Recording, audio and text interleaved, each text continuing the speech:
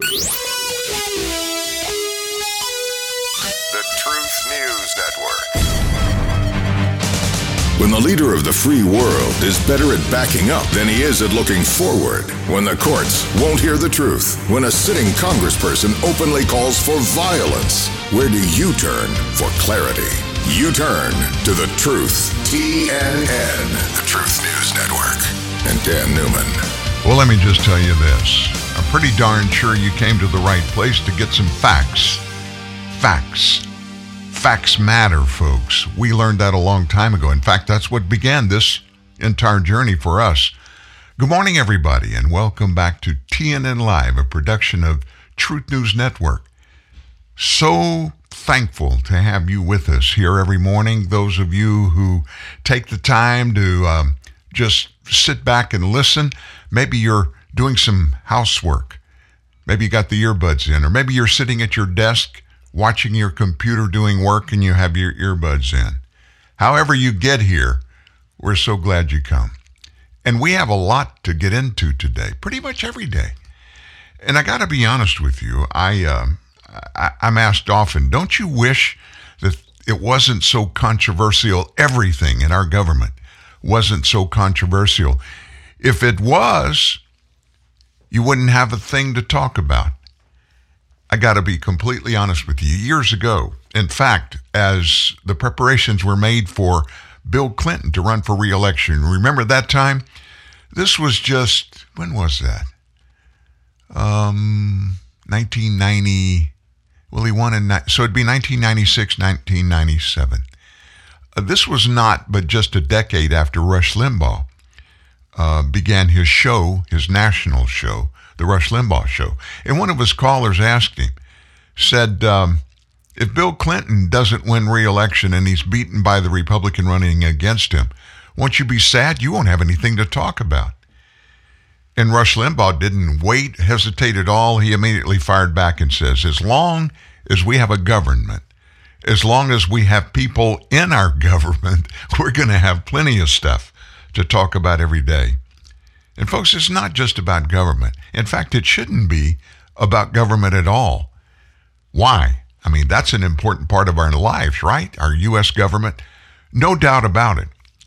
But why it's so controversial and why there's so much angst going on in our government that we talk about here, and you do too, every day, it's because they no longer represent the people who elect them to go there.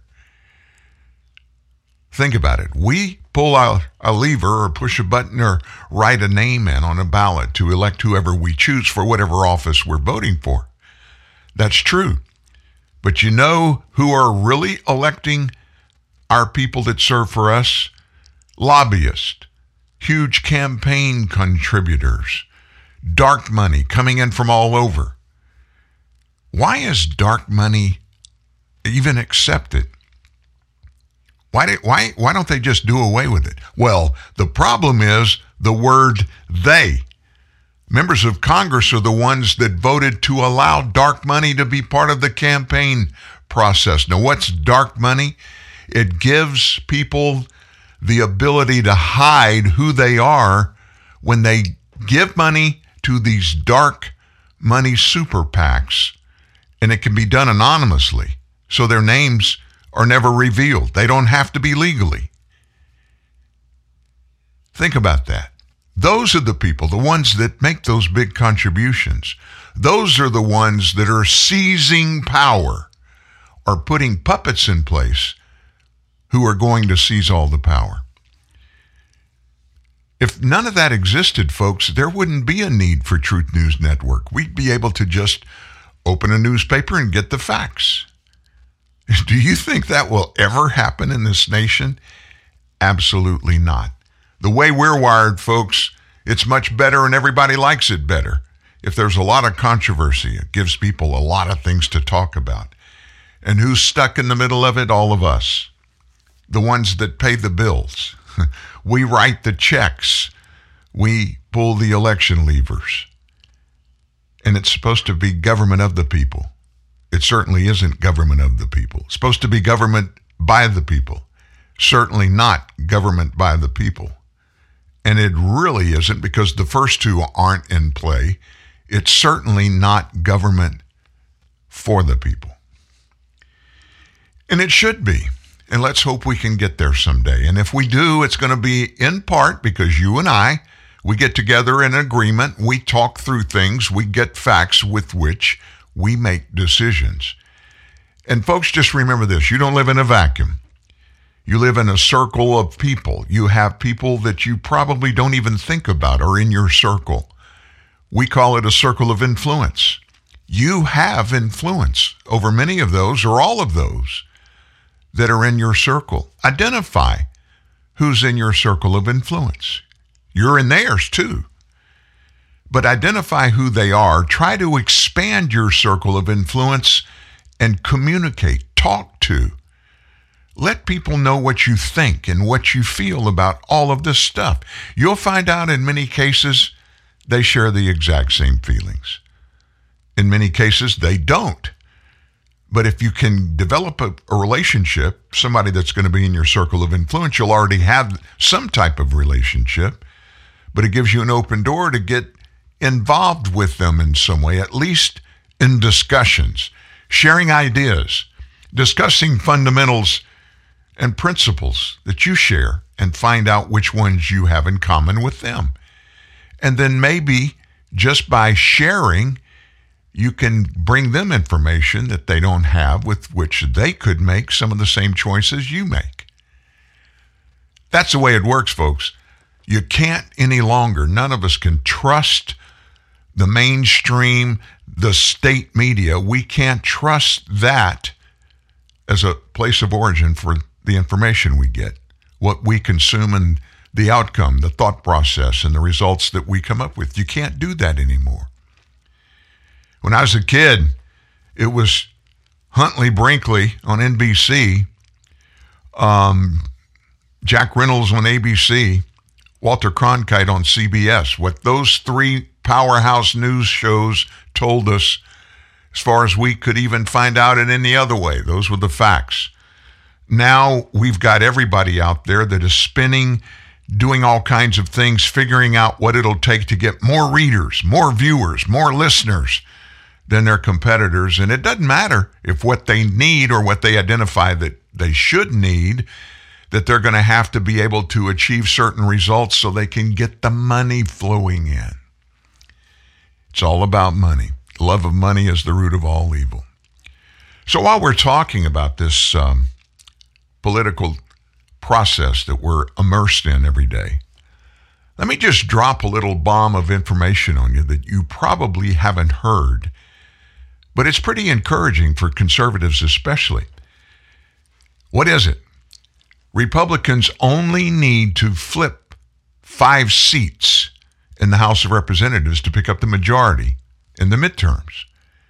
Listen to this, though, the good news. So far, more than triple the number of Democrats, 18 total, have decided to officially quit on the House. They have left their seats open for a fight in the midterms, and that gives Republicans a chance to gain another seat, since House Republicans only need to net 5 seats to get the majority and retire Nancy Pelosi as Speaker of the House. A bunch of Democrats in the House, folks, a bunch of them will be facing very tough re-election battles, and that's just not in a little spot here or there. It's all across the country. Having to campaign in districts that more than likely have different district lines after redistricting. In addition, they sided, many of them, with President Biden on many key partisan issues. While his numbers are tanking, guess whose else are tanking? These Democrats in the House. Listen to this. I'm going to give you some names, and this is going to blow your mind. There are a bunch of vulnerable Democrats out there, like Representative Tom Suozzi of New York, who's a loyal confidant of Pelosi. He was the 18th House Democrat to say he will be leaving the House to join the crowded race for New York governor. He'll be leaving behind a big suburban district, too, which would be tough for Democrats to hold unless they had a strong incumbent. The only one they have is him, and he's leaving. This will potentially give Republicans a pickup seat in New York, of all places, because Democrats have struggled to find new candidates that are even willing to run for office. Suozzi joined the 10 Democrats who announced they're retiring from public office. Representatives Philemon Vila, Democrat of Texas, and Ann Kirkpatrick of Arizona announced their retirements in March.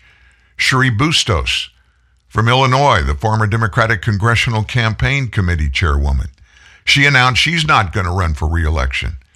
Scandal-ridden Representative Ron Kind of Wisconsin, he's going to retire in August, he said. House Budget Committee Chairman Representative John Yarmuth of Kentucky announced, along with longtime Representatives David Price of North Carolina and Mike Doyle of Pennsylvania, they're both not seeking re-election in October. Representative Jackie Spire of California announced, along with longtime Rep. G.K. Butterfield of North Carolina and House Science, Space, and Technology Committee Chairwoman Edie Bernice Johnson of Texas. They're both not seeking re-election in November. And the list goes on and on and on. Hold your breath. Hold your breath with me. It is shaping up to be a year from now, next November. It's shaping up to be a bloodbath for Democrats, at least in the House of Representatives, but across the hallway there in the Senate, there's some buried controversial runs and some Democrats that are really struggling in the U.S. Senate when it comes to re-election or running for the Senate for the first time. We won't get into that, but we're watching it closely. It looks like it may bode well for Republicans, these midterm elections coming up. Don't get really excited, and let me tell you why. Do you remember who controlled the House and the Senate when Donald Trump was elected? The Republicans. The Republicans had, after the election, had Donald Trump in the White House, had Republican control the majority in the House of Representatives, also in the Senate. And folks, for almost 2 years, Donald Trump couldn't get any of his stuff pushed through. Just because you have majorities in both sides of the Capitol doesn't necessarily mean you have ultimate power if you're a Republican. Now, Democrats, on the other hand, I've always said this. Democrats, they are really closed in. They really, when there's any kind of negative stuff going on, attacks of their members almost universally, not always, but they stand arm in arm in unison, and they close in and cover for each other. Wouldn't it be interesting to see if Republicans would do that? That's one reason, the main reason, actually, why I'm not a registered Republican. I gave that up years ago. I'm an independent, and that way I don't have any pull or any so-called requirement to vote for one candidate or another, to vote for one just because they're Republican. I vote for whoever's the best candidate in the race that I'm looking at. You might ought to consider that too. We'll keep you posted as we get through the new year and it really gets hot in the campaigning in the run-up for the midterm elections next November. Did you hear what Alejandro Mayorkas had to say, the Department of Homeland Security Secretary? This just blew my mind. I didn't hear anybody report on it late last night, but I found it myself. Yesterday, Mayorkas announced something pretty big. He said the administration has begun implementing its latest sanctuary country orders. I didn't even know we had any, but apparently we have, but they weren't implemented. And those orders protect most criminal illegal aliens by barring ICE from arresting and deporting them. Here's what he said, and then we'll break it down together. Quote, "Today is an important step forward in ensuring that our workforce is empowered to exercise its prosecutorial discretion and focus its enforcement efforts on those who pose a threat to our national security, public safety, and border security. So how did he define it? He said the DHS will carry out our mission to safeguard our country justly and humanely. I didn't know that was their mission. I thought it was to protect our borders. And he continued, in making our enforcement decisions, we'll focus all our efforts on the greatest threats, which also, at the same time, we're going to recognize that the majority of undocumented non-citizens who have been here for many, many years, who have contributed positively to our country's well-being, are not priorities for removal. This is the guy that sits around the Biden administration table and talks about everything to do with enforcing the laws of the United States Constitution. While you just heard the things he said there, not basically, but what it means is we are selectively going to choose which federal laws we enforce, which federal laws we decide we're not going to enforce, and nobody has any say-so about it, even though we all, including the guy that lives in the White House, took an oath and swore to protect and defend the United States Constitution, which is, by the way, the backbone, the skeleton of the rule of law. They all took an oath to. By the way, Joe Biden's an attorney. Alejandro Mayorkas is an attorney. They swore an oath to be attorneys to get their law degree. We're going to support and defend the Constitution, and they're both thumbing their noses at the laws that were duly passed by who? The representatives that you and I sent to the House of Representatives and the U.S. Senate. And these guys unilaterally say, we don't care. In February, when was that? 10 months ago? It's about that. DHS officials issued their initial orders that stopped ICE agents from arresting and deporting criminal illegal aliens unless they had been recently convicted of an aggravated felony, not just a felony, but an aggravated felony, or had been identified as a known gang member or a terrorist. Those initial orders are being challenged today in federal court. The fact an individual is a removable non-citizen, therefore, should not alone be the basis of an enforcement action against them. That's in the new order. Well, the fact that they are, and I'm referencing this quote from his order, the fact that they are a non-citizen and are here illegally, according to the law, that should be the basis for the enforcement action against them. Not just a basis, folks. There should be no more requirements put in it. They don't have, ICE doesn't have, the Department of Homeland Security doesn't have the legal authority to amend federal law. But they're doing it. How can Joe Biden let that stand? Answer's real simple. He can let it stand because that's exactly what he wants done. He doesn't give a rip about the 600,000 plus Texans alone who are the firsthand recipients of felony criminal acts against them in a 2-year period committed by illegal immigrants, illegal aliens that got across the border and were in the U.S. illegally. Think about that. 600,000. What are those crimes that were committed? Everything from first-degree murder down. And Mayorkas says, hey, we got the power. We're going to do what we want to do. Forget about that. That happens around the world every day. But you know where it doesn't happen? In countries that are structured and the people that are in government adhere to one thing universally, the rule of law. That's what the United States always did too.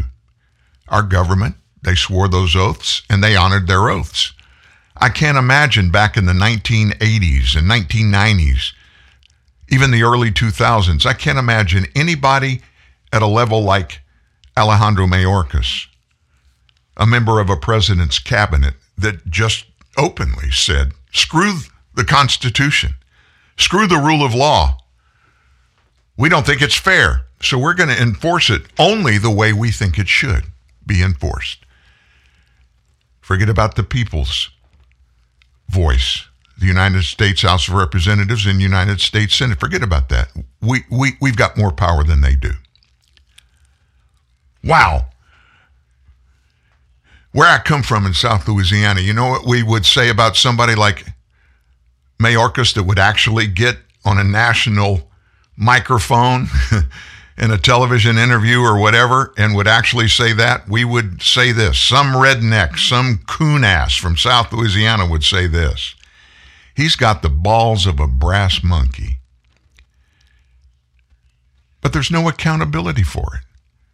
There's no concern or worry that they're going to be held liable for choosing and leading the lawbreakers. There's no incentive to follow the law if you're an illegal alien, period. Moving along, you know who J.D. Vance is. He's an author. He's a U.S. Senate candidate now in the state of Ohio. He was on a GOP Senate forum yesterday, and he said that the Republicans should avoid giving Democrats a bipartisan flag to wave around, as they did with the infrastructure bill. Gosh, that's a novel idea. I couldn't understand why so many Republicans actually crossed the aisle and they joined their fellow Democrats. They put their arms around each other and sang Kumbaya as they raped the American taxpayers with that infrastructure bill, less than half of which is about infrastructure. Here's what Vance said. We gave the Democrats a bipartisan flag to wave around Washington, D.C. They're going to use to spend more money. Now, what should we be doing? Here was his suggestion. Right now, we have the Biden administration enforcing a vaccine mandate down people's throats. At the same time, we have a debt limit coming up. Instead of giving them a bipartisan flag to wave, we should shut down the government until the vaccine mandate ends. Did you hear that? He said we should shut down the government, let the lending authority, let it expire, don't renew it until the vaccine mandate ends. And when he said that, the crowd erupted in applause. We keep on getting outplayed, he said. So as long as we keep sending people to Washington to get outplayed by Democrats, we're going to keep losing our country. In September, if you'll remember, let's go back a couple of months. It's not that far.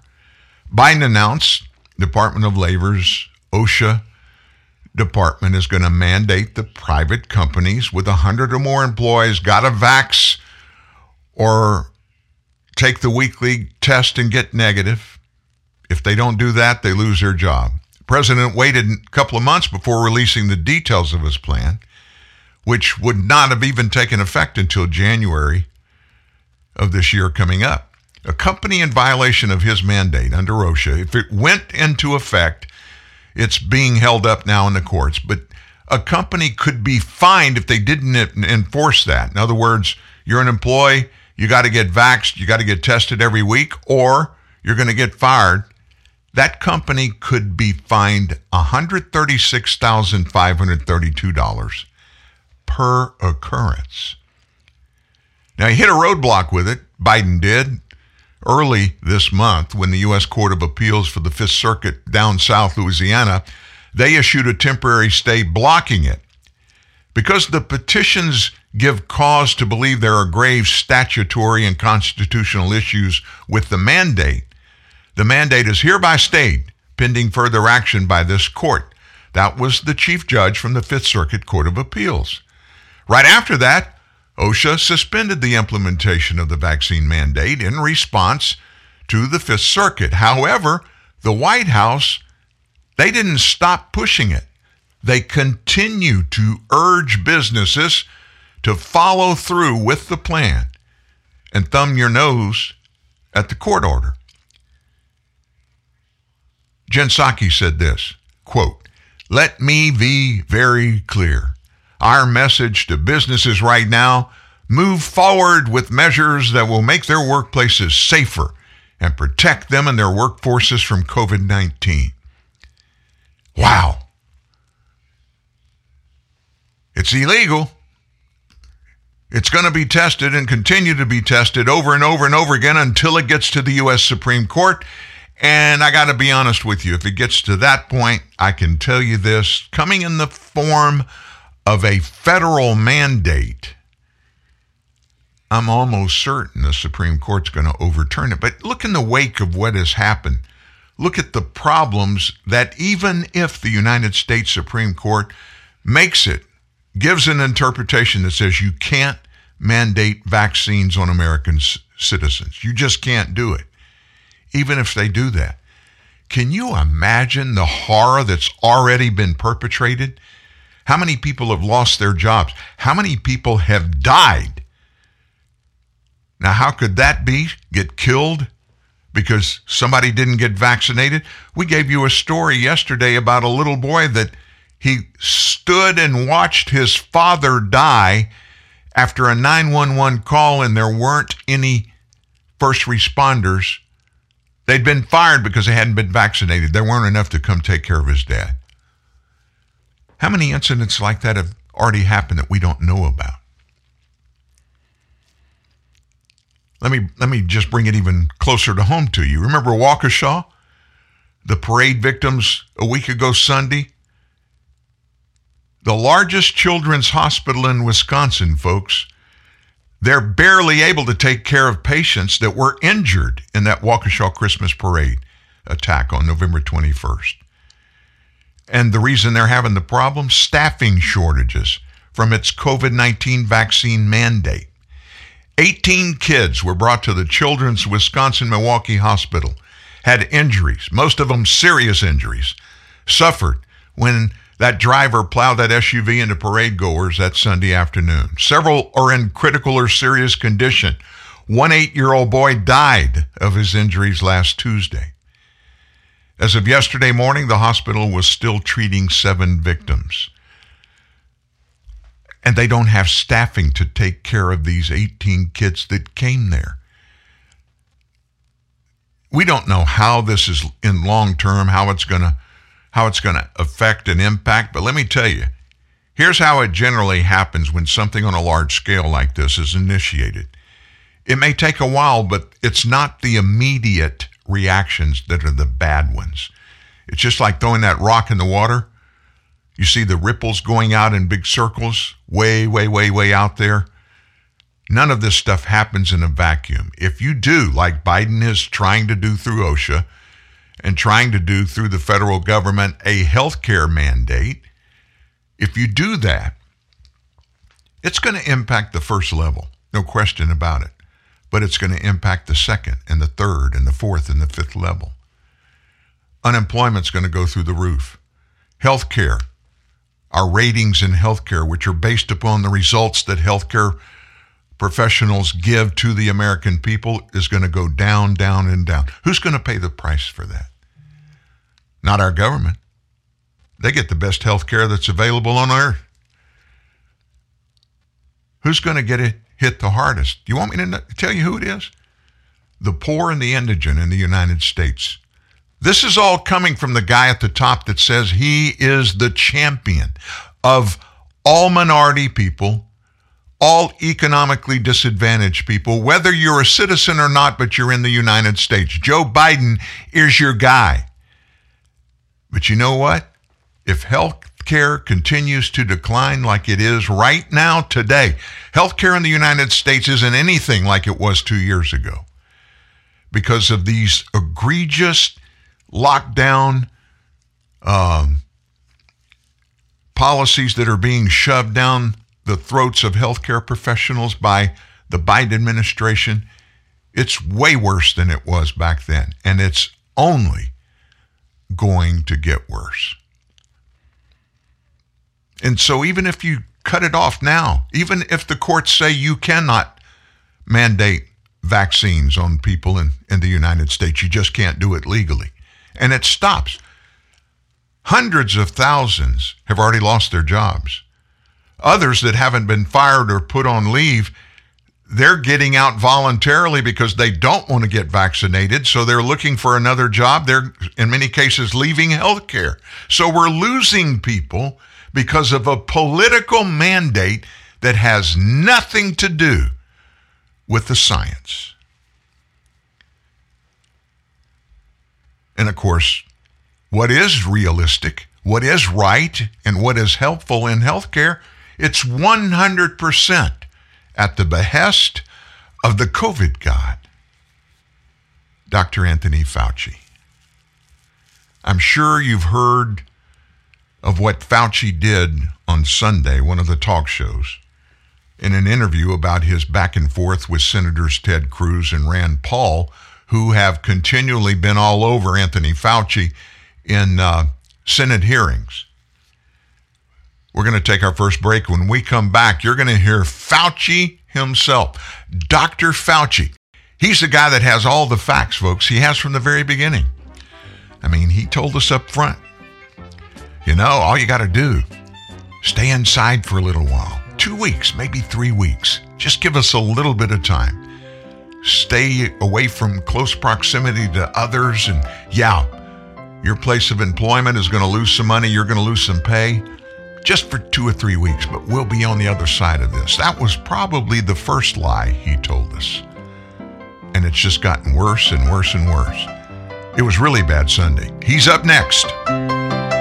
Talk to Dan. Call 1-866-37-TRUTH. TNN Live. The Truth News Network. The following is an important time-insensitive announcement from Staples. Now, for an unlimited time only, Staples is drastically cutting their everyday prices on hundreds of products your business needs. That's right. The clock is not ticking. Walk, crawl, or lollygag to Staples, and you will not miss this opportunity. These are everyday price cuts. Take a 4-pack of AA Duracell batteries, was $4.79, now just $2.99. But act now or later, because these Staples everyday price cuts will be around for a really, really long time. Price cuts like a 2-pack of Scotch Magic Tape, previously $4.79, now just $2.99. And Scotch Packaging Tape, now just $2.29 for today, tomorrow, and pretty much every day till the cows come home. But don't hurry. These everyday price cuts are indefinite. To repeat, these prices will last. So stop by your nearest Staples whenever it's convenient and take advantage of these normal, continuing everyday price cuts. Thank you. Few things bring as much joy as the delicious taste of Coca-Cola. Like your first time camping or falling in love on a blind date. And now, our new Coke bottles are sip-sized and made from 100% recycled materials. So every bottle can live on to create more memories. That's endlessly refreshing. Coca-Cola. Bottles are made from 100% recycled materials excluding cap and label. Enjoy the great taste of Coca-Cola in a new sip-sized bottle that's made of 100% recycled materials.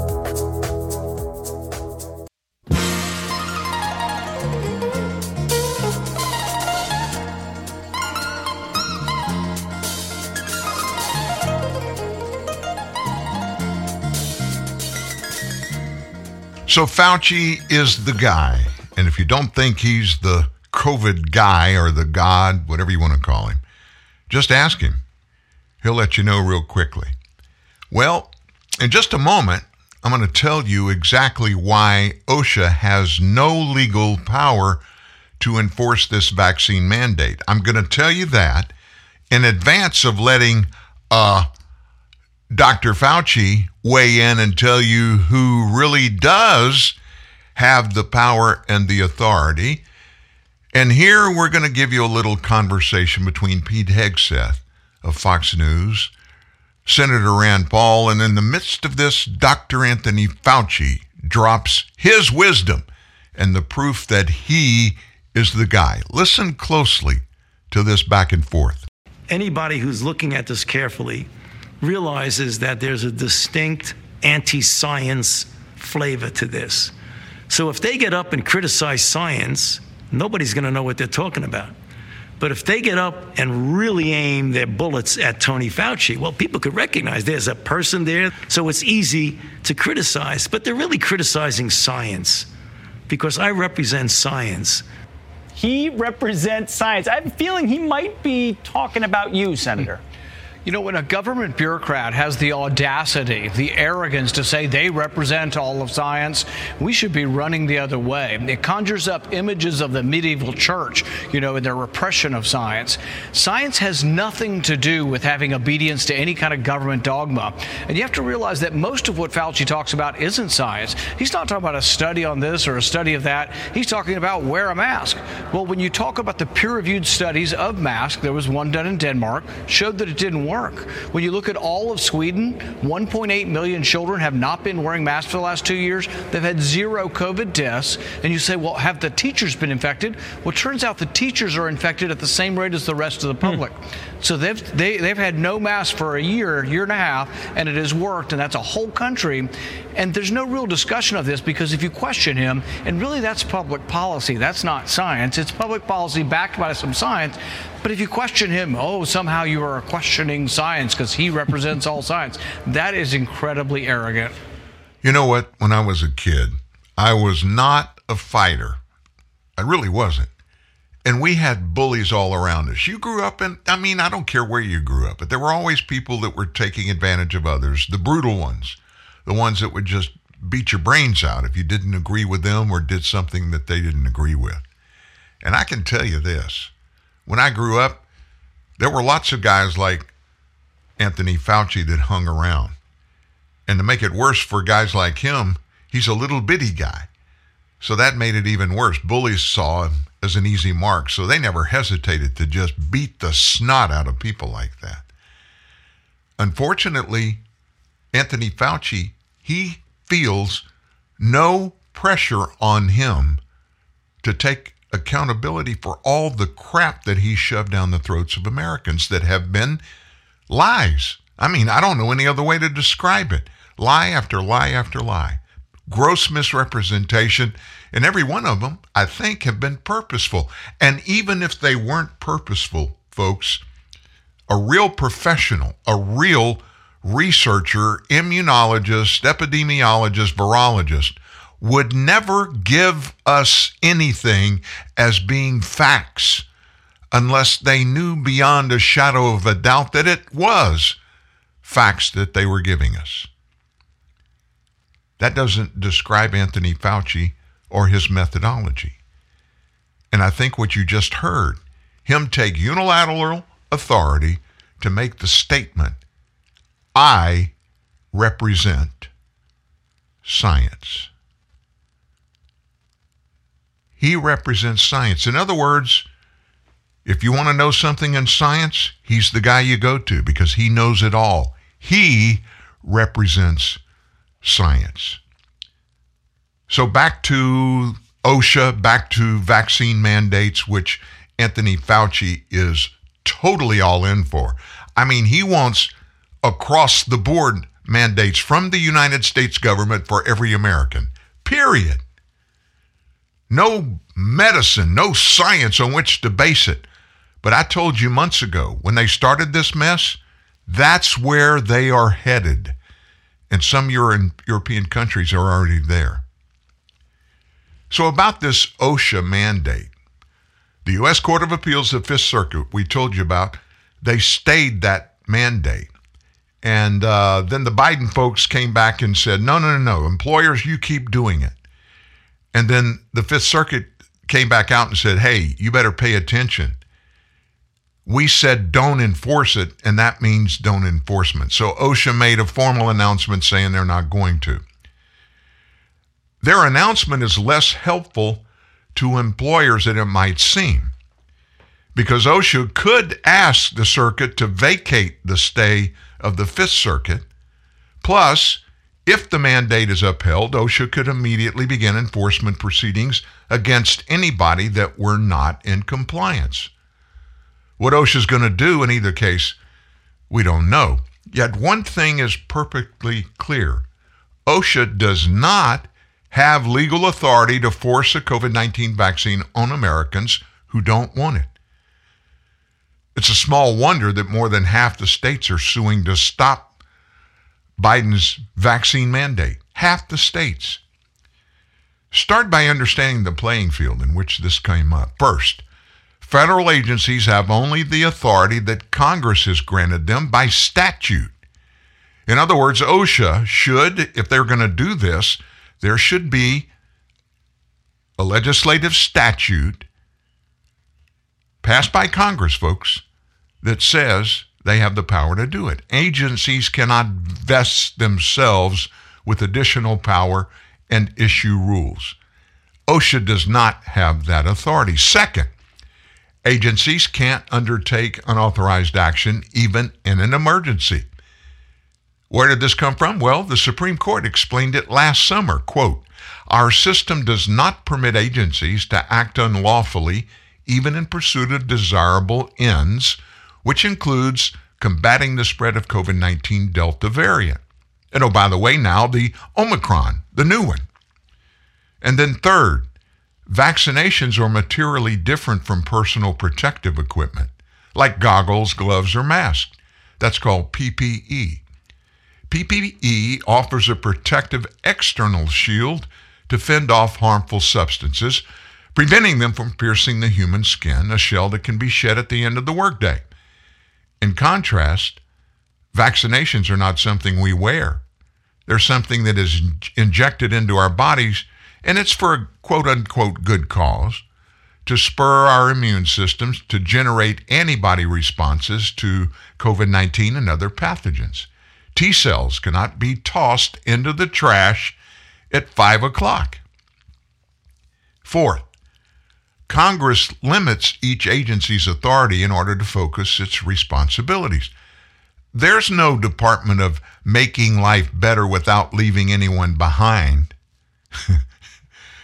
Just as only physicians can diagnose disease, prescribe medicine, perform surgery, healthcare agencies can only make medical decisions that Congress votes and wants made, and which are constitutionally authorized. There's a daisy chain that's been broken. It's not in the Constitution. There is nothing in the Constitution establishing OSHA. There's no authority given to any federal agency in the Constitution that allows forced vaccinations. Here's a fifth one. Congress has trusted the FDA and the CDC to regulate vaccines, yet neither agency may order the public to be vaccinated. If so, why would Congress have granted OSHA that power? If your answer is, I can't imagine why, you're on the right track. Now turn to the text of the OSHA Healthcare Act.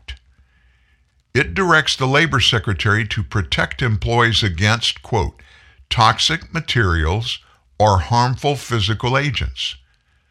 Now, the Act doesn't define the terms. So traditional principles of statutory interpretation require any reader to consult the dictionary for their meaning. So we did. Toxic generally refers to poisons like arsenic, while harmful physical agents generally does not include bacteria, which are living pathogens, or viruses, which might or might not be living organisms, but certainly can reproduce, unlike arsenic. In addition, pathogens like SARS-CoV-2 are communicable.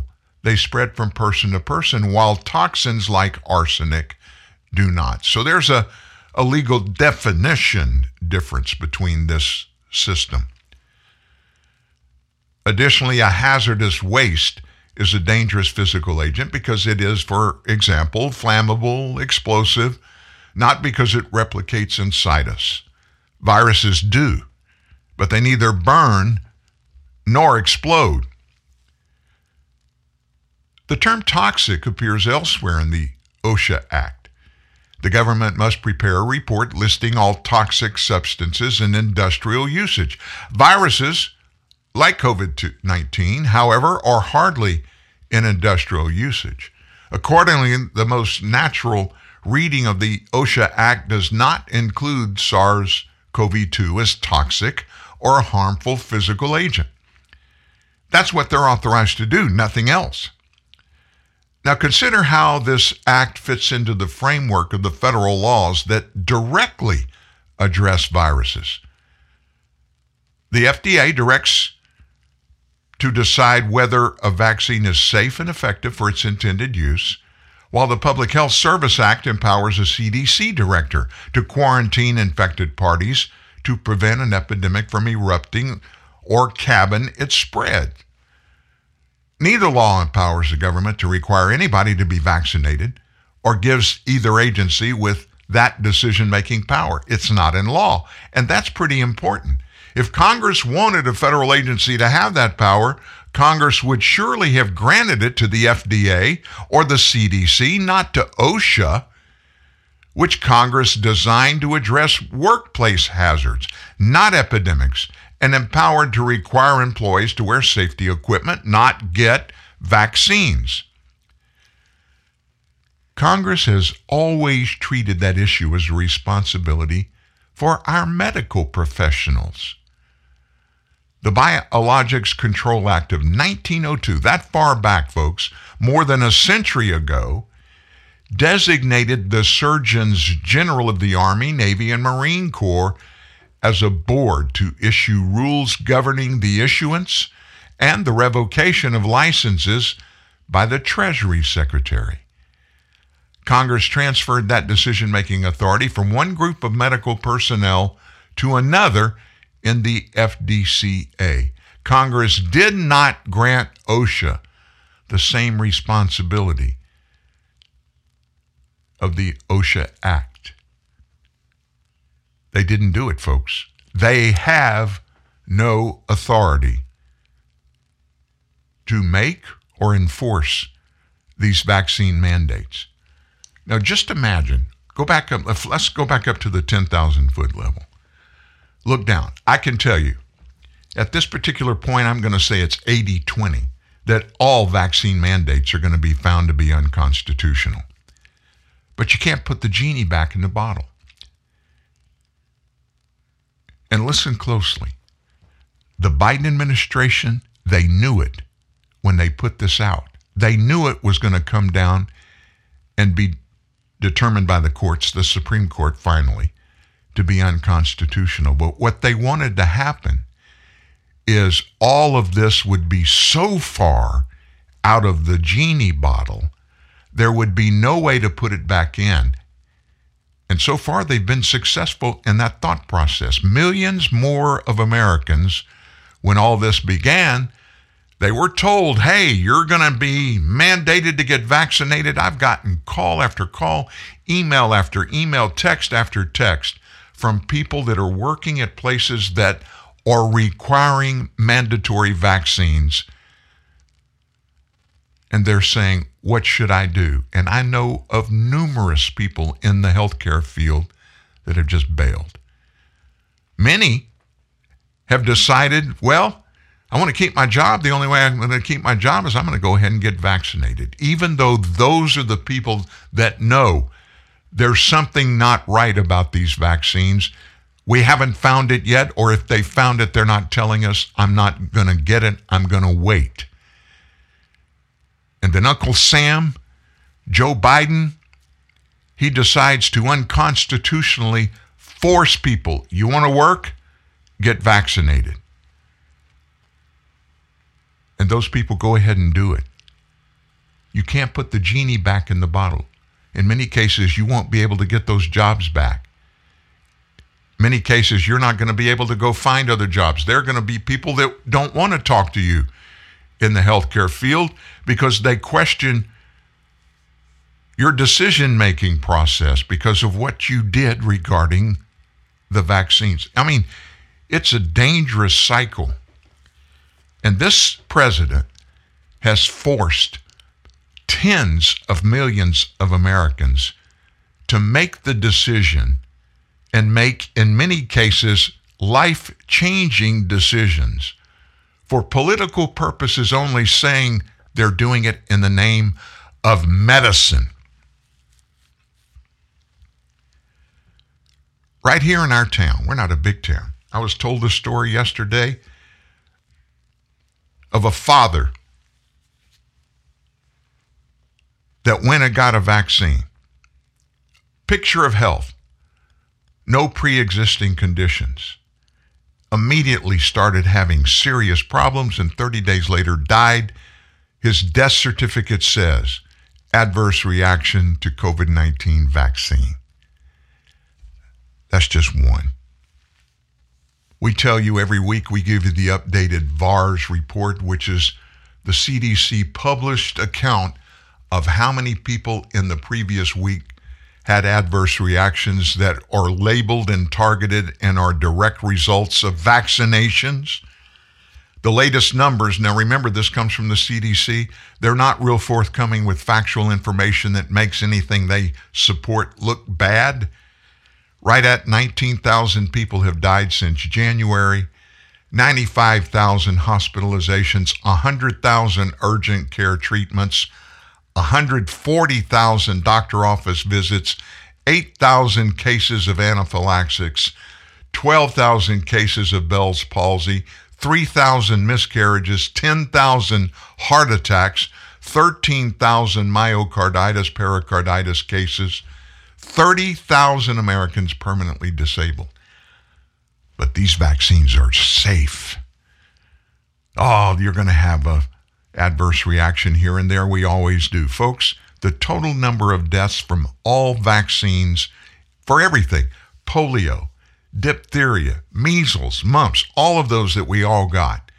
The total number of deaths from adverse reactions from 1991 to January 1st of this year was a little over 1,900 total in 30 years.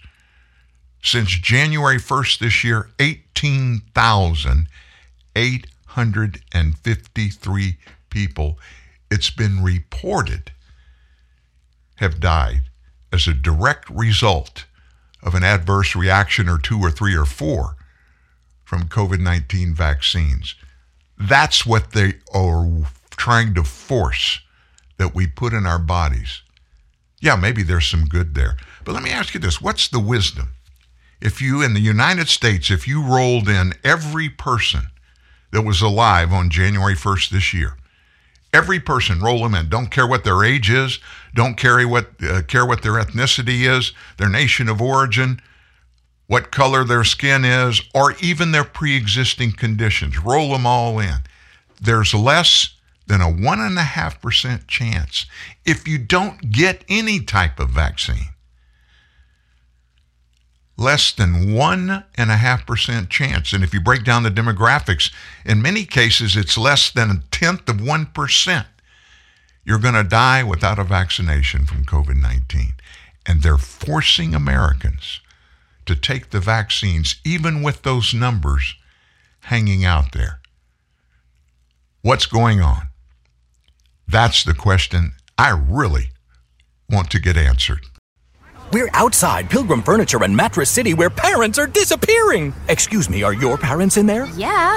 They can't decide if they should take no interest for 60 months with no money down or an extra $100 off every $9.99 they spend. It's a tough choice. But they've been in there for 6 hours. I want dinner. Parents, if you're at Pilgrim, please make a decision. Here's good news. Even with high unemployment, there's still a need for hundreds of thousands of cybersecurity professionals in the U.S. right now. And My Computer Career is training people to help meet the demand. No IT experience? No problem. Take the free career evaluation today at mycomputercareer.edu. Start your new life as an IT pro in as little as 4 months. Grants covering up to 53% of the cost are available to those who qualify. It's not rocket science. It's mycomputercareer.edu. Howdy, the streamer here. You know, there's a place down yonder where 3 streams converge into one. It's where I saw the Mandalorian get himself into a space squabble. Watch me some UFC. Those folks from Modern Family had me cackling like a trout getting tickled. But that's the Disney bundle for you. It lets you stream Disney Plus, Hulu, and ESPN Plus for only $13.99 a month. The Disney bundle. It's streaming at its best. Includes Hulu ad-supported plan. Access content from each service separately. Terms apply. Visit thedisneybundle.com for details. Little Caesars Thin Crust Pizza is so loaded with cheese and pepperoni you can't even see the crust. And if you ever want to see it again, listen very carefully. Bring $6.49 in unmarked bills or marked bills or coins or just a credit or debit card to Little Caesars. Come alone and bring your friends or family. Bring everyone. Get a Little Caesars large thin crust pizza with extra cheese and the most pepperoni, all at the nation's best price of just $6.49. Pizza, pizza. Top 4 national pizza chains. Extra most bestest thin crust pepperoni pizza versus large round one topping thin crust pepperoni pizza. Everyday standard menu prices at participating locations plus tax. The view from the top is reserved for the bold, and the bold tell the truth. TruthNewsNet.org. Well, in the middle of the news I just gave you, we learned that the city of Los Angeles has begun enforcing its vaccine mandate on indoor businesses yesterday, and that includes gyms, restaurants, other facilities. Inspectors are able to impose thousands of dollars in fines over time. The law went into effect November 8th, but beginning yesterday, the Department of Building and Safety can issue administrative citations. That's a nice word for tickets to businesses that violate the ordinance. The citation includes a $1,000 fine for a second violation, $2,000 for a third, $5,000 for a fourth, and even after that. The city's Safe Pass LA ordinance is one of the strictest mandates of its kind in the nation. Requires people over 12 to show proof of vaccination at several indoor public spaces. People can be exempted if they have medical conditions that restrict their ability to get vaccinated or a, quote, sincerely held religious belief. Can you imagine trying to prove that? Well, how serious are you? You either believe something or you don't. These exemptions will have to be reviewed by the location the person is trying to enter. Now, Los Angeles County has its own vaccine requirement, which is less strict, went into effect November the 4th. And then there's this, have you heard this discussion back and forth about natural immunity? Well, people who have recovered from COVID are at little risk of contracting the disease again, according to a study that was published in the last few days. This is interesting. It didn't happen from researchers. It didn't happen on Tony Fauci's watch here in the United States. It happened in Qatar. Researchers there looked at a cohort of over 353,000 people using national databases that contain info about patients with polymerase chain reaction confirmed infections. The studied population contracted COVID-19, the disease caused by the Chinese Communist virus, between February 28th this year and April 28th. Reinfections were counted if a person tested positive at least 90 days after they were first infected. They excluded about 88,000 people with a vaccination record. Researchers found that those with immunity due to having recovered from the virus had very little risk of reinfection or severe cases of the disease, even if they were reinfected. Just 1,300 reinfections were identified. That means 0.4% of people with natural immunity and without a vaccination record got COVID-19 a second time. Think about that. That's 0.4%. So that means out of every 100 people, less than half of one person would get reinfected.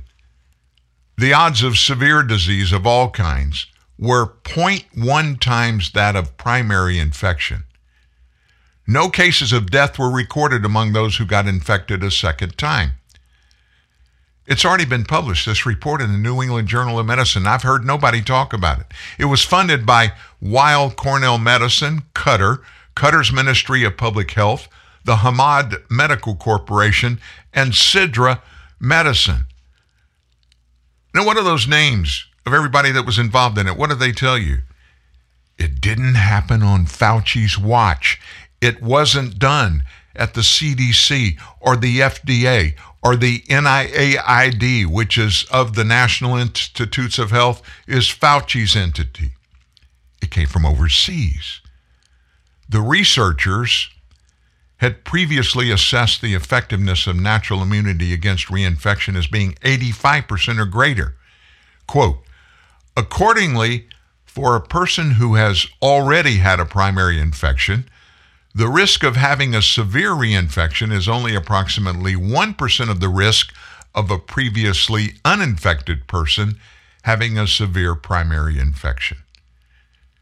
It needs to be determined whether such protection against severe disease at reinfection lasts for a longer period, analogous to the immunity that develops against other seasonal, like common cold coronaviruses, which are short-term, show short-term immunity against mild reinfection, but longer-term immunity against more serious reinfections. If this were the case with SARS-CoV-2, the virus, or at least the variants studied to date, should adopt a more benign pattern of infection when it becomes endemic. Important studies showing how rare reinfection in COVID severe diseases is after recovered COVID. That's from Dr. Mananda Gandhi, an infectious disease doctor at the University of California, San Francisco. She said the study adds to the growing body of research that shows people who have recovered from COVID enjoy high levels of immunity against reinfection, even higher against severe disease and death. The best vaccination for COVID-19 is to get COVID-19 and recover. I'm not a doctor. I'm just looking at data, listening, reading the same stories that you do, and coming up with that conclusion. I'm not suggesting anybody go purposely get infected with COVID, but what I am saying is what Mr. Science has been telling us since, oh my gosh, early in 2020, almost totally is not truthful. But he represents science. If you don't believe him, just sit down and shut up. You don't have that option. And then Biden's back at being Joe Biden. Who's surprised by that? As you know, he put a travel ban over the weekend on several of those African countries in the wake of that new strain, Omicron. And he put a travel ban on 5 African countries. Can't come to the United States. A travel ban. How evil are travel bans on people from nations, and those people are nations of color? Well, there's 2 things that go with that. Somebody that would put that kind of travel ban on certainly is a racist and also a xenophobe. Now, who decides that? Who can say a travel ban is racist and xenophobic? Well, guess who said it? Joe Biden said it. Remember this? In 2017, Trump imposed travel restrictions on 6 predominantly Muslim countries over concerns of improper vetting. People coming to the U.S. from other countries must be vetted to make sure there is no garbage in their past.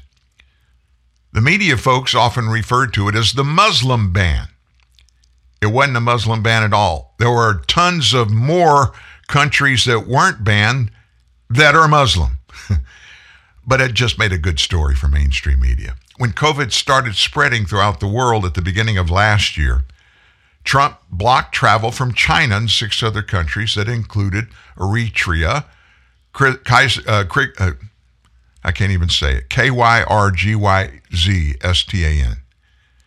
Myanmar, Nigeria, Sudan, and Tanzania. He was a presidential candidate, remember this, at this time. He suggested that Trump and his bans were xenophobic. Quote, "We're in the midst of a crisis with the coronavirus," he tweeted the day after Trump did his China COVID ban. "We need to lead the way with science, not Donald Trump's record of hysteria, xenophobia, and fear-mongering. He's the worst possible person to lead our country through a global health emergency." He also referred to Trump's temporary ban on African countries as disgraceful. But now, Joe's the POTUS.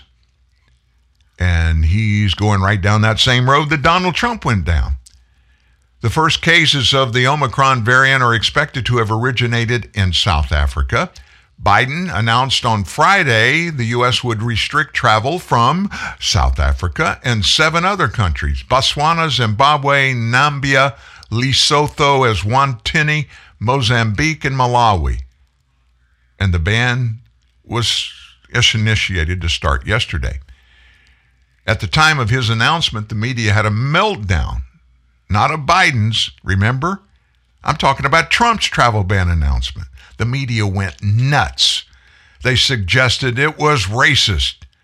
But this week's headlines, when Joe announced his, suggested that mainstream media is much more understanding of Biden's travel bans. Juxtaposed CNN pieces on the dueling travel ban showed that the network was much kinder to Biden than they were to Trump. Gabe Kaminsky of CNN. Xenophobia to CNN depends on the ruling regime. When Trump did it,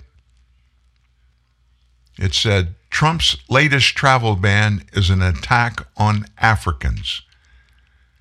When Biden did it, U.S. imposes travel restrictions as new variant spreads. The New York Times opinion page ran a piece that was titled, quote, "The Racism at the Heart of Trump's Travel Ban." That was in February of last year. But this week, the newspaper ran a little bit of a tamer title, quote, "United States will bar travelers from 8 countries." Joe Concha, I like Joe. He's sometimes a Fox News contributor. He tried to put his finger on why the press is okay with Biden's ban. Quote, "Because Joe Biden's ban comes from good, decent place in an effort to save lives, while Trump just did it as an excuse to ban people from coming here." As utterly sophomoric and ridiculous as those arguments are in applying motive, there are actually enough viewers and readers out there willing to believe it. Biden is replicating exactly what he himself called racist, unfiltered host Dan Bongino said on Saturday while sounding off on the media hypocrisy. Vernon Jones, you remember him? He's a gubernatorial candidate in Georgia. He also wondered where the outraged headlines were. Trump imposed a travel ban from African countries, Jones said. He was called xenophobic and a racist by Joe Biden, liberal Democrats and media, then sued.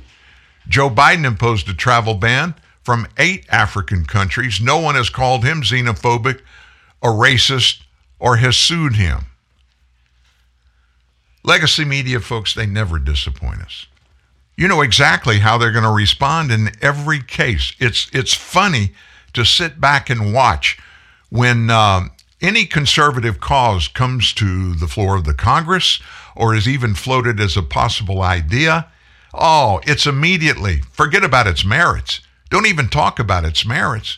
Just because it comes from a conservative, whether it's a Republican or even a conservative Democrat, if there is one or two, they call those moderates. But nevertheless, if it doesn't go along with the hardcore policies that are desired and have been implemented from those on the left, it's automatically the go-to words: xenophobic, racist, oppressive, un-American, fascist. I mean, you come up with any of the names, everything any conservative says, every piece of legislation that is even floated as something that could be possible and we should consider, no. It's automatically impossible that we could ever agree to that. Are we Americans so blind that we can't see this? This is something I keep asking myself. When I hear people that I know, friends even, that look and listen to this stuff and they're okay with it. They just accept it. And I think in many cases, they're accepting it simply because they're doing it just because they just don't want to get into a fight. They don't want to get into an argument. And, you know, these are good people that are saying this, And they may know something that I don't know, so I'm not going to jump on them. I mean, literally, folks, that's what's happening. Now, going back to the mandate stuff, you know, the mandate and even the threat of the mandate has really impacted our economy. And you know what else has? At the same time, the vaccine mandates have just made our supply chain woes even grow exponentially, because if you talk about vaccine mandates, you know that most truckers around the nation are represented by a union, and the unions in large are fighting against the mandatory vaccine for their labor members, including, folks, truckers. So just think what would happen, as bad as it's been during and after the lockdown, the total lockdown.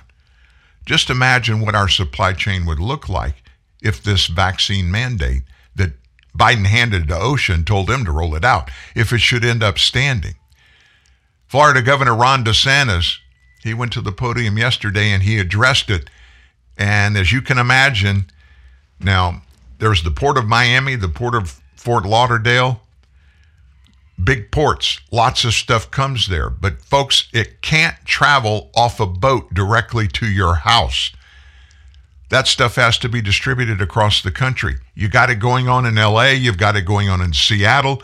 You have a really good port in Georgia, Savannah, Georgia, and then up the East Coast, multiple seaports there. That stuff comes in. Even if it's going to go out by rail, in many cases, it has to be put on trucks at the ports and transported to the rail hubs to be distributed. It's a daisy chain. Nothing happens in a vacuum. It happens initially and impacts who it happens to on the spot, but then down the line, it's just a daisy chain of everybody getting impacted by it. Florida's Governor DeSantis had a lot to say about it yesterday. Yeah, it's a great point with these truckers. Had we not fought the Biden mandate and done what we've done in Florida to protect people, I mean, if you have just 1% of these guys that would get thrown out of job, that would absolutely be devastating to our supply chain. A lot of the problems we're seeing would be exacerbated hugely. And so left to their own devices, what Biden was trying to do would have absolutely crippled the supply chain further. I can tell you with the lawsuit that's pending in the Sixth Circuit, there's an injunction. It's stayed. There should be nobody in Florida that is following this. It certainly is not applicable. And I can tell you, I don't think it's ever going to apply. I think the Sixth Circuit is going to slam dunk this thing into the trash bin, and it's going to be done. So it's never going to go into effect. And I think people should be very confident that that's the case. I don't know, little blips along the way, kind of how the legal ping pong, but at the end of the day, it's not going to survive scrutiny before the full 11th Circuit or in front of the U.S. Supreme Court. And that's a good thing, because you would have a lot of people that are not, first of all, I mean, I care about them and being able to earn an income and provide for their family more than anything, but their role in our economy is so critical. And to throw a lot of those people out of work, they already have massive shortages in terms of needing more people that could operate these commercial vehicles. We put a lot of money just recently into more programs in Florida so we can give people the skills and they can make good money right away. But man, it would have been really, really devastating. So we're glad we stood up to fight back. If you pull back up at the 10,000 foot level and you look at this stuff that results in having to have these kind of press conferences to even discuss what you might have to do to counter what is being done at the national level by those people in Washington who we elect to represent us, it's a conundrum that there's no explanation for. Why could so much power be centered on the Potomac Valley in the lower northeast of the United States, and people there feel insulated from doing what they must do according to the U.S. Constitution, which is adhere to the rule of law? And the rule of law is not set by a presidential order coming out of the White House. The Oval Office is not the center of legislation. There's something wrong with the thinking. Do you know how many times during Donald Trump's 4 years, even before that in his campaign, do you know how many times people on the left pointed at Donald Trump and called him a Hitler wannabe, a fascist, a dictator? He was authoritarian. They actually said that while he was in the White House. He's an authoritarian. Do you know what an authoritarian is? Folks, look at Joe Biden. Look at what he's doing now, unilaterally in Washington. Decree after decree. Executive order after executive order. Mandate after mandate. These are the ones that we're hearing about and we're talking about. There are dozens more that are kind of tucked away. We don't hear about them until they've already been implemented and the wrongdoing's underway. Once again, you can't put the genie back in the bottle. Joe Biden is the picture-perfect example of what in the West, in other words, not in Asia, not in the Middle East, but in the West, an authoritarian in office, that's what it looks like. Joe Biden is the picture of authoritarian rule. Even the stuff that he has accomplished, but even more so, the stuff that he has thrown out there, and it's being tested in the court systems, and it's being pushed back again and again and again. The only difference is he doesn't have the power yet to make these arbitrary decisions and enforce them after they're made. But folks, Democrats, others on the far left, they are desperate to snatch that power away from the U.S. Constitution and the American people and do it themselves. Solely. No authority. That's authoritarianism. Real truth, real news. TNN, the Truth News Network. We're here asking people from all over what they think of Lipton green tea. Let's hear what people from Texas have to say. How about China? Germany? How about people from the North Pole? Or Mars? What about mimes? Oh, right. People with their jaws wired shut? Oh. Yeah, a barbershop quartet. Oh, you guys are great. How about race car drivers? What about you, high school glee club, here on a field trip?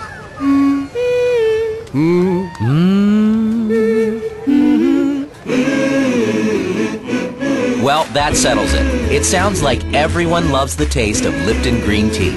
With its protective antioxidants from real tea, it's not just good for you, it's to you. Lipton tea can do that. Colossal Ore. We are the leading producer of minerals, ore, and natural resources, which means you're benefiting from our services whether you know us or not. No matter what our critics say, at Colossal we care about our employees as well as our customers, which is why we work so hard to get our miners back in the mines where they feel at home. Together, we can reunite minerals with the people who love them. Colossal Ore. More than ore. New Dunkin' Refreshers. Vibrant fruit flavors like strawberry, dragon fruit, and peach passion fruit. B vitamins and energy from green tea. All under 200 calories. Order ahead via the Dunkin' app for a contactless way to order, pay, and pick up in the drive-thru. America runs on Dunkin'. Price and participation may vary. Limited time offer.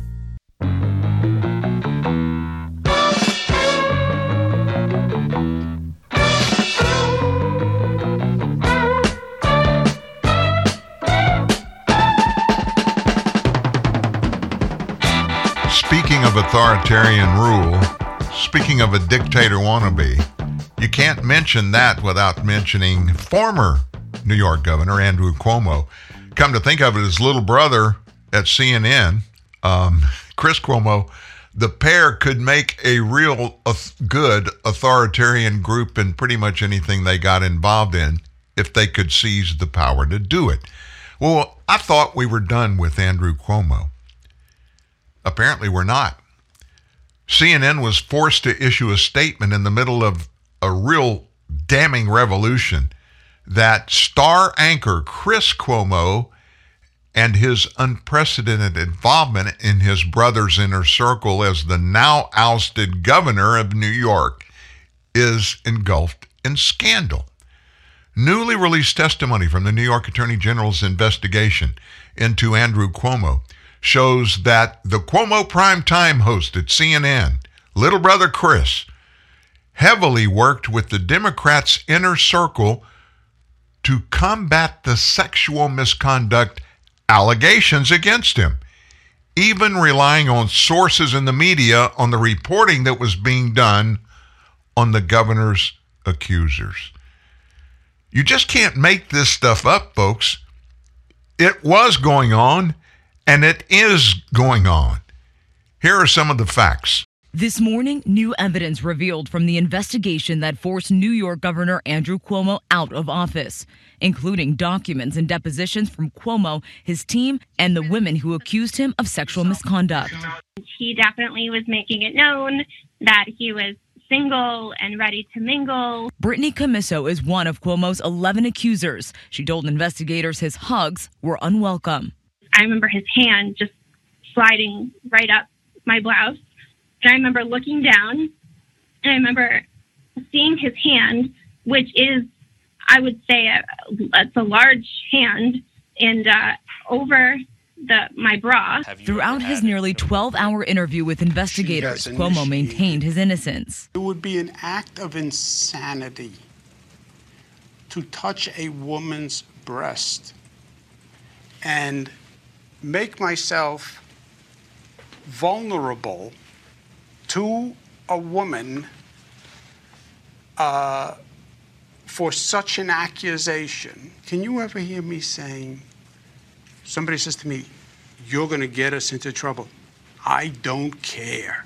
On Monday, the New York Attorney General released the information, Cuomo's attorney calling the move manipulated, claiming there was selective editing and redactions. The documents also reveal Cuomo's brother, CNN anchor Chris Cuomo, offered to use his media sources to find out if more women were coming forward. In March, a top aide to then-Governor Cuomo texted Chris Cuomo, quote, rumor going around from Politico, 1 to 2 more people coming out tomorrow. Can you check your sources? 4 minutes later, Cuomo responded, on it. Chris Cuomo previously acknowledged it was a mistake to act as his brother's unofficial advisor. CNN Monday said the newly revealed documents, quote, deserve a thorough review. On a show last night, Cuomo did not address the evidence, instead beginning with this message. And I hope Thanksgiving was a reminder for everybody of the good people and the good things in your life. Lord knows we could use the help, right? The former governor is due in court in January on a misdemeanor charge of forcible touching. The Love Gov and his little brother, they're at center of controversy again. And it's all about one guy that has a lot of power. There's a lot of similarity between Andrew Cuomo, ousted as governor, and Joe Biden, who hadn't been ousted from anything, but both guys sat atop of the heap in their respective political entities. Cuomo, the state of New York, Biden over you and I, the entire United States. And the sense of power that that position on its own gives to you, folks, people go nuts to get to that spot. I mean, that's the big draw for serving in Washington, D.C., in either Congress or in the White House, or even being attached in some way to the massive bureaucracy that is Washington, D.C. Comes with a lot of opportunity and a lot of power, which can be used in a bad way to do bad things. And many of those people choose to do the bad things instead. So after hours after the revelations went viral and caused an uproar among critics across the media landscape, CNN offered a tepid response to the growing scandal.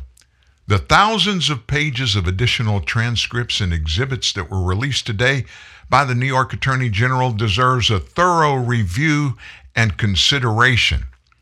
We will be having conversations and seeking additional clarity about their significance as they relate to CNN over the next several days. Cuomo, if you'll remember, he previously addressed the controversies that plagued his brother, but he downplayed his role in aiding the New York governor. This is what he said before. I was there to listen and offer my take and my advice to my brother. It was simple and consistent. Own what you did, tell people what you'll do to do better, be contrite, and finally, accept that it doesn't matter what you intended. What matters is how your actions and words were perceived. Now, that's what Chris Cuomo told his viewers back in August, following his brother's announcement that he was going to resign. Chris continued, there are critics saying things about me, many unsupported, but know this, my position has never changed. I never misled anyone about the information I was delivering or not delivering on this program.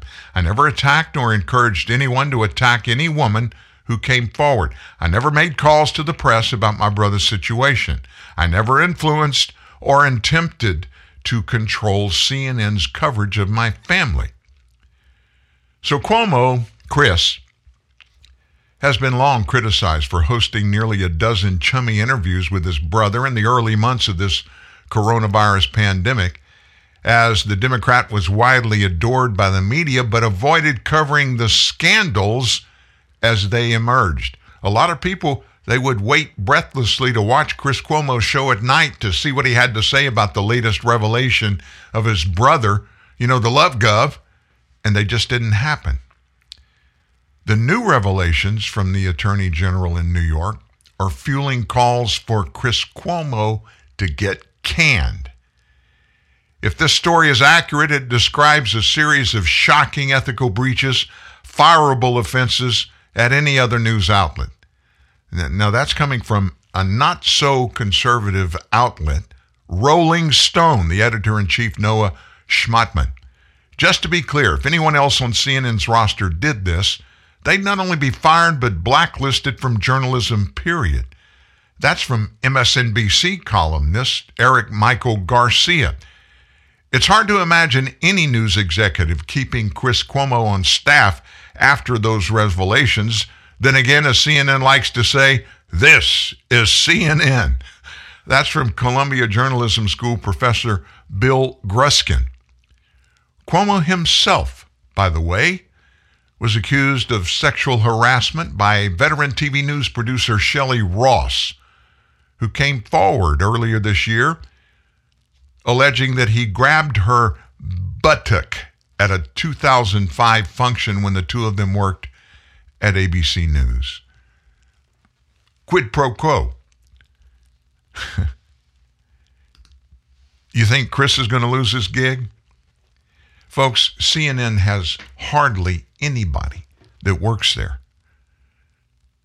that's worth watching. That's why hardly anybody watches CNN. Less than 1 million a night. I'm not talking about one show. I'm talking about a night. Do you know that we here at Truth News Network, stories we publish here, a number of times we've had more than 1 million viewers of our stories. Last week, the story that we published a week ago yesterday had 2.5 million readers. And CNN, a national network, a powerhouse, they struggle to get 1 million sets of eyeballs to watch their entire evening lineup on a normal weekday. That's scary, but what that does, it shows that Americans are getting it. More Americans are getting it. I think as Donald Trump took office and all of the horrors began to be revealed about the Russia collusion, the incessant and constant attacks on Donald Trump, the lies, the gross misrepresentations, things that were said that weren't even remotely attached to the truth began to be exposed again and again and again. More people are turning away from those far left networks, and they're struggling worse than they were before to find ratings so that they can support their operations. But you got to remember, why does CNN stay out there for so long? Why do they exist even today? Because they're losing their butts in dollars and cents. It's because they're owned by AT&T. and you probably know this without me telling you about it, but AT&T has a few bucks in the wallet. They can afford to lose some money. A report came out late yesterday, and it really hit a chord with me. We're hearing this constant diatribe from the left about climate change and how it looks in our energy sector. Joe Biden almost single-handedly has destroyed our fossil fuel industry. He's doing his best to get it done. And in the wake of all of that, we are being told we're going to get away with carbon-fueled cars. We're going electric. We're going electric. Well, the Democrat-led House has passed billions of dollars for electric vehicles. They're called the EVs. And in doing this, guess what happened yesterday? Consumer Reports came out and did an analysis of every electric vehicle that's in the marketplace to find out how reliable they are. Now, that makes sense.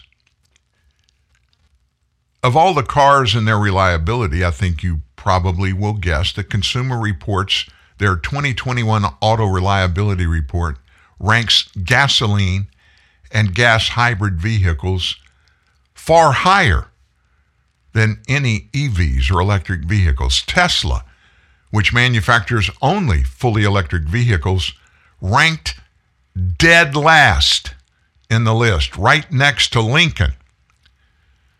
According to CNBC, Consumer Reports surveyed owners of more than 300,000 vehicles from model years 2000 to 2021. And they used that data to make predictions about 269 different 2022 model year vehicles. According to Consumer Reports, fully electric SUVs are among the least reliable vehicles. We're not talking about efficiency. We're talking about reliability. You know, you get in the car, you hit the button, it fires up, and you drive. Keeping it driving, that represents reliability. The Audi e-tron and Tesla Model X came in last in their segment for reliability. Now, Consumer Reports no longer recommends electric models from Audi, Kia, and Porsche. High-end electric-powered SUVs are among the least reliable vehicles, but not because of their relatively simple powertrains. Complex electronics are their Achilles heel, at least for now. Biden's Build Back Better Act, passed by the House on November 19th, includes about $33 billion in tax incentives for the purchase of EVs. A $7,500 credit jumps up to $12,500 if an individual purchases a union-made electrical vehicle. I'm going to repeat that. You get a $7,500 credit if you buy an EV, but that credit almost doubles. It goes up to $12,500 if you buy an electric vehicle that's made by a union. And by the way, that is it's going to be tested in courts if it passes.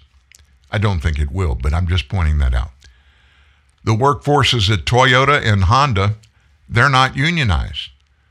Toyota's been trying to gain support among the public to oppose that special union tax break, arguing that it penalizes consumers if you choose to buy an electric vehicle from a non-union automaker. That's kind of the idea in philosophy, because Joe Biden is in the pocket of the unions. They by far in total were the biggest contributors to anything and everything to do with Joe Biden. Just thought I'd drop that little number on you. And then there's another crazy thing going around. The growing transgenderization of American kids. Folks, it's unscientific, it's unsupervised, and it's out of control. And this is not according to Dan Newman. This is according to an op-ed published Sunday in the Washington Post. The treatment pushed by activists, recommended by some providers, and taught in many training workshops is to affirm teenagers' claims of transgender identity without any question. That's said in that op-ed by two loud advocates of the transgender ideology, psychologists Laura Edwards-Leeper and Erica Anderson, who says she is transgender. We may be harming some of the young people we strive to support, people who may not be prepared for the gender transitions they are being rushed into. That is part of the two-author written story. The article was given a very prominent position, 3/4 of the front page in the Washington Post prestigious Outlook section on Sunday. The top-level support for the article suggests the Post editors are alarmed at the growing damage from transgenderism, even as they also publish a flood of relentlessly pro-transgender articles in other parts of the newspaper. This damage, it's been carefully covered by Breitbart News, one conservative news outlet, for at least 5 years. On November 27th, for example, Breitbart reported Swedish pro-transgender doctors cause serious injuries to many kids. It's chemical castration. It can affect mental health in a way you didn't think and you didn't want. That coverage has helped ordinary Americans debate the issue and to pass laws in state legislatures that protect K through 12 kids from transgenderism in school sports.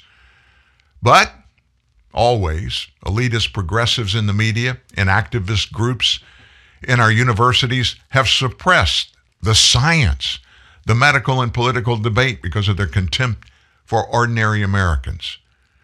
The Post's surprising approval of the critical op-ed by two pro-transgender activists may also allow progressives to admit the damage being caused to their own kids.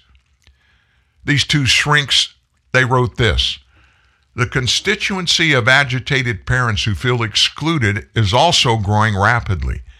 These are not conservative evangelicals who don't believe trans people exist or deserve special treatment. They're usually progressive, educated, loving people who all say, if our kid is really trans, we'll fully support them. We just want to be as sure as possible, and we can't find a provider who will actually engage in gender exploring therapy. Instead, doctors and psychologists and social workers are ready to start hormones after one short visit. Many kids who claim transgender status are seeking a sexless refuge from the shock of puberty, from porn-twisted teenage attitudes, and from the progressives' reckless destruction of the civic rules that once protected kids from pressure for early sexual activity. Also, many of the kids who are pulled into lifetime cycles of transgender medical treatments are sexual minorities who would otherwise grow up to be lesbian or gay. But the two authors are only trying to rein in professional abuses that threaten their business and advocacy, not to argue against transgender demands. Listen to this bit that these two authors posted in their op-ed. Slowing down the rush by some young people to hormone use and cosmetic surgery and encouraging deeper, thoughtful exploration is considered, many pro-transgender professionals tell us, unnecessary and unaffirming. Providers may also be afraid of being cast as transphobic bigots by their local colleagues and referral sources if they engage in gender-exploring therapy with patients, as some have equated this with conversion therapy. We've personally experienced this backlash at professional conferences. So what they're saying, the reason I wanted to bring you this story, obviously the horror of it is what transgenderism and the pull and the pressure it places on young kids. It's growing. It's become epidemic, as a matter of fact, and it's really hurting our kids. That's the obvious, but I wanted to illustrate something. Within the transgender elitist, there is actually bigotism if people don't, even transgender people, don't do it and handle it the right way according to these elitists. You're not worthy. And it's tearing that community apart because they're not just letting people find out on their own, giving them choices, educating people, and then backing away. It doesn't work. And that's been one of the cries against transgenderism in that part of our society here in the United States, is there is immense pressure put on people who are contemplating or thinking about it, who are asking questions and want answers, but they want the ability to make their decisions based upon the answers they get and how they feel about it. That's no longer acceptable. Basically, and this goes into the progressive mentality from top to bottom, you don't have the ability to discern any of this. So what we tell you, just take it as fact. What we tell you to do, just keep your mouth shut and go do it. I know that's a tough one to swallow, but it's a fact, folks. It's a fact. It is out there, and we're living and dealing with that today. And our kids, I cannot fathom my 5-year-old, 6-year-old, 10-year-old, 11-year-old having a conversation about transgenderism, having questions, wanting to get some facts with a teacher or somebody that is at a school, a teacher that specifically kids can go and talk to about their problems. I can't imagine my kid even thinking about doing that or being able to do that without me being in that conversation. There is just something absolutely spooky and unacceptable about that. Meanwhile, Joe Biden's back in the saddle. He's actually occasionally getting up and talking to the media. I listened to one of his post-speech conversations with the press in the White House. And as usual, he had his list in front of him when he says, I'm going to take some questions.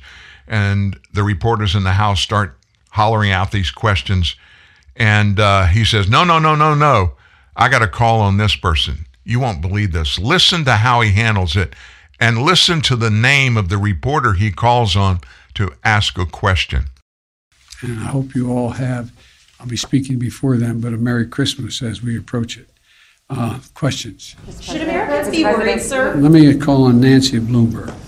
Thank you so much, President Biden. Do you think that other countries will be reluctant to report variants or other strains given the travel ban that you put so quickly on South Africa? No, I don't think so. Did you catch it? They started hollering questions, and one guy got the floor, and he says, no. Let me call on Nancy Bloomberg. Folks, there's nobody in the room named Nancy Bloomberg. There's a reporter named Nancy who works for Bloomberg, that on his list, whoever prepared the list of who he could call on or should call on, Nancy / or in parentheses, Bloomberg, she works for Bloomberg. That's who he was supposed to call on first. But nope, old Joe, he called on Nancy Bloomberg. What's your question? Missing persons. Missing persons? Missing persons. My wife is missing. Your wife is missing? My wife is missing. When did you last see her? 4 o'clock. 4 o'clock. 4 o'clock. Where's your TV, sir? The bedroom. Have you looked in the bedroom, sir? No. She's probably watching Matlock. Matlock is on at 4 o'clock? Every weekday at 4 on Channel 2. Go check your bedroom, sir. I'll wait. Okay.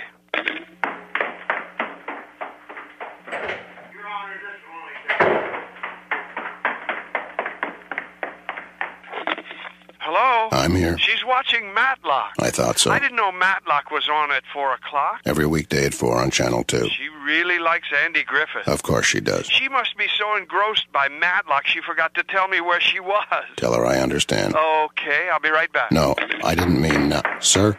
Matlock, every weekday at 4 on Channel 2. Hey, my favorite episode. Because there's nothing like a good mystery. I'm hanging up now, sir. Hello? You get a whole lot of something with Farmers Policy Perks. So much, I'm going to have to speed things up.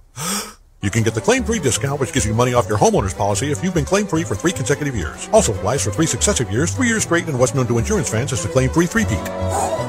Get a whole lot of something with Farmers Policy Perks. Start with a quote by calling 1-800-FARMERS. We are farmers. Bum, bum, bum, bum, bum, bum. Now for the legal something. Not available in every state. Only available with select Farmers branded policies subject to terms and conditions underwritten by Farmers Truck or Fire Insurance Exchanges or affiliate.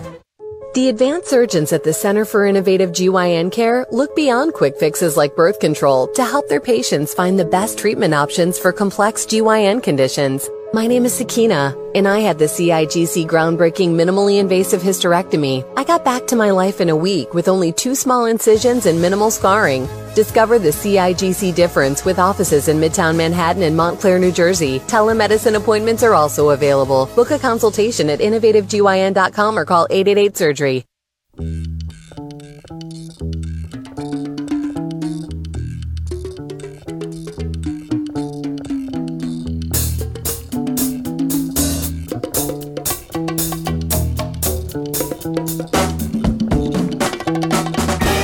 Before we get back to our last segment, got a few more really important things I want to chat with you about. But I thought this was ironic.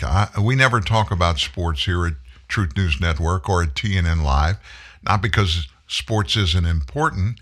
I've been involved in sports very actively and aggressively my entire life.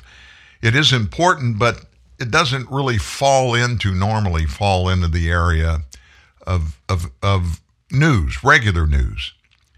But I thought it was interesting yesterday. As you probably know, I'm in Louisiana. I live in Louisiana, from Louisiana, basically. I was born in Pasadena, Texas, but when I was just a baby, we moved to South Louisiana. I've been here pretty much ever since.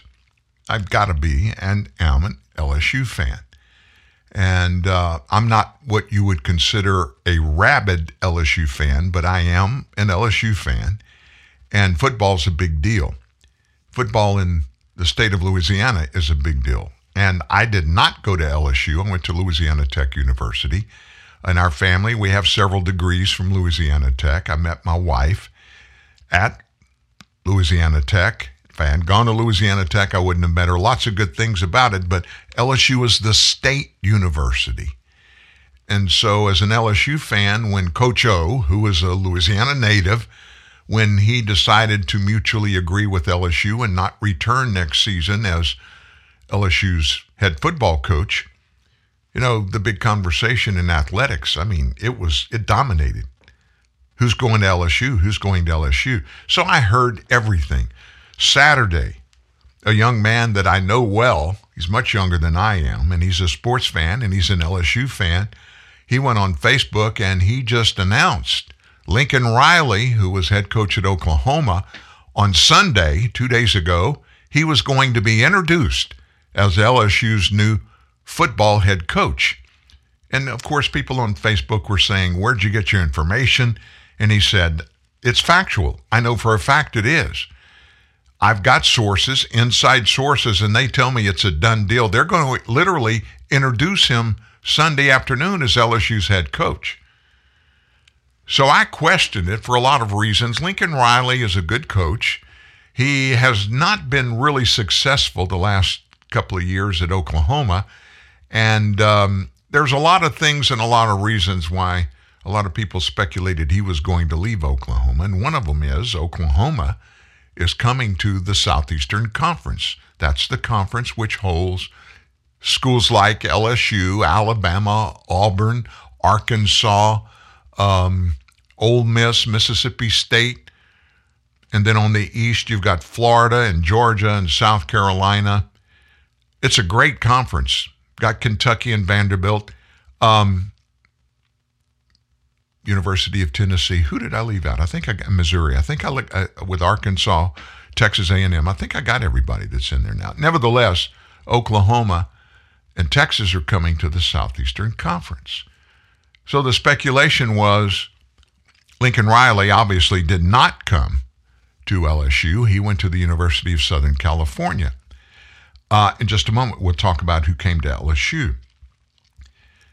But I was thinking that he was going to come, if he was going to come to LSU, it would be for this one reason. He's going to be in the Southeastern Conference as the Oklahoma head coach, and that means he would be in the SEC West, which includes Alabama, Auburn, Mississippi State, Ole Miss, Arkansas, LSU, and Texas A&M. So in other words, every year he's going to have to play LSU. And year in, year out, folks, LSU's a tough program to beat in football. So he was going to make a decision. Did he want to come play LSU every year, or would it be better for him to come and be the LSU head coach? That was the only justification I could come up with. The coach that I really thought was going to get it was Dave Aranda, who is now the Baylor head coach. 2 years ago was the defensive coordinator, and he was part of that undefeated national championship season of LSU from 2 years ago. He got the head job at Baylor, but he loved LSU. Everybody in Baton Rouge loves Aranda. He's doing a great job at Baylor. I thought he would come back. But they announced that it's not going to be any of the people that I really thought were going to be there. It was a surprise. There is no explanation other than to say it's a surprise. The head coach at the University of Notre Dame is taking the job at LSU. Now, why am I even bringing this up? Let me tell you what. The Notre Dame program, Notre Dame University, is a prestigious place to go to school, to get an education, and to play athletically. It's really, really good.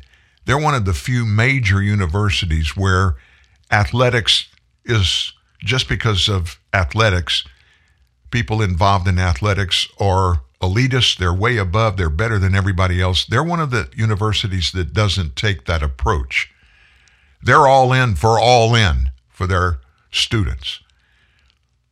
And even in their football program. Now, they're always a perennial power, but they struggle and fight more than members of other conferences, especially more than members of the Southeastern Conference, to be competitive when it comes to a national championship. So when their head coach, it hadn't been formally announced yet, but I believe it's supposed to be later today. My hat goes off to him because he's taking the reins at a university that is one of the perennial football powers and baseball powers in college ranks. And LSU is a good academic school, but I think more importantly now is the athletes that participate in college athletics at that level. They need input from men and women who are of the ilk of the most important part of this entire process is the education these young athletes get, and not just the book learning that they get, but their ability to live in and react while in life and all of its challenges that they're going to face. Just a small fraction of those football players that come out of the LSU program or any other program, a very small fraction are going to end up being athletes professionally at any point in their future. And even if they are, that's not going to last forever. They need to be educated. They need to learn the skills of just being good American people. That should be job one. This coach coming in from Notre Dame, he walks in that circle, and I have a tremendous amount of respect for that. I just wanted to share that with you. It's important to me. And before we get away, I want to tell you about this. President Biden yesterday, he met with the CEOs of major U.S. retailers, and they held a Cyber Monday roundtable. And the purpose was to talk about the supply chain crisis, which we really have. And that's in the middle of rising prices and growing concern that products are not going to be available during the holiday season. You've probably already seen some of that yourself. Business leaders gathered here today, he said, and they represent a broad swath of American shopping. I want to hear from each of you about what you're seeing this holiday season. How well prepared are you to have products you need on your shelves? How you've innovated and hired to overcome these supply chain challenges. And people, some really heavyweight people were in that conversation. Best Buy, Samsung, Food Lion, Mattel, CVS Health, Walmart, Kroger, Etsy, the Curate Retail Group. The president remarked that estimates show sales figures from Black Friday and Small Business Saturday were considerably higher than last year, and inquired how the federal government could continue partnering with the retailers to keep the shelves stocked so American consumers can get what they need. Walmart CEO Doug McMillon joined the meeting virtually, said that the administration's efforts like extending port hours to ease freight congestion was having a positive impact on the flow of goods.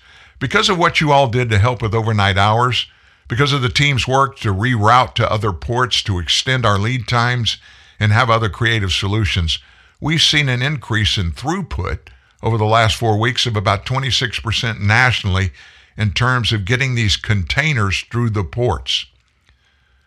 Though the traffic at ports seems to be getting better, there still remains long wait times for unloading shipping containers, and according to FactSet, a record number of S&P 500 companies are still using the terms inflation and supply chain on their analyst calls. Meg Ham, president of Food Line, said the company's food supply chain remains robust. There's ample product for customers on our shelves. Others said similar things. After the roundtable, Biden was scheduled to deliver remarks on his work to strengthen the nation's supply chain, lower everyday costs for families, and ensure that shelves are well stocked this holiday season. But at a last minute, there was a change that rescheduled that talk for Wednesday. Nothing negative was even discussed in that teleconference, which kind of surprised me, because as good as things might be, there's a bunch of negativism and plenty of it to go around that needs to be considered in every conversation about economics had at our government. Just some slight improvement there that we wanted to share with you.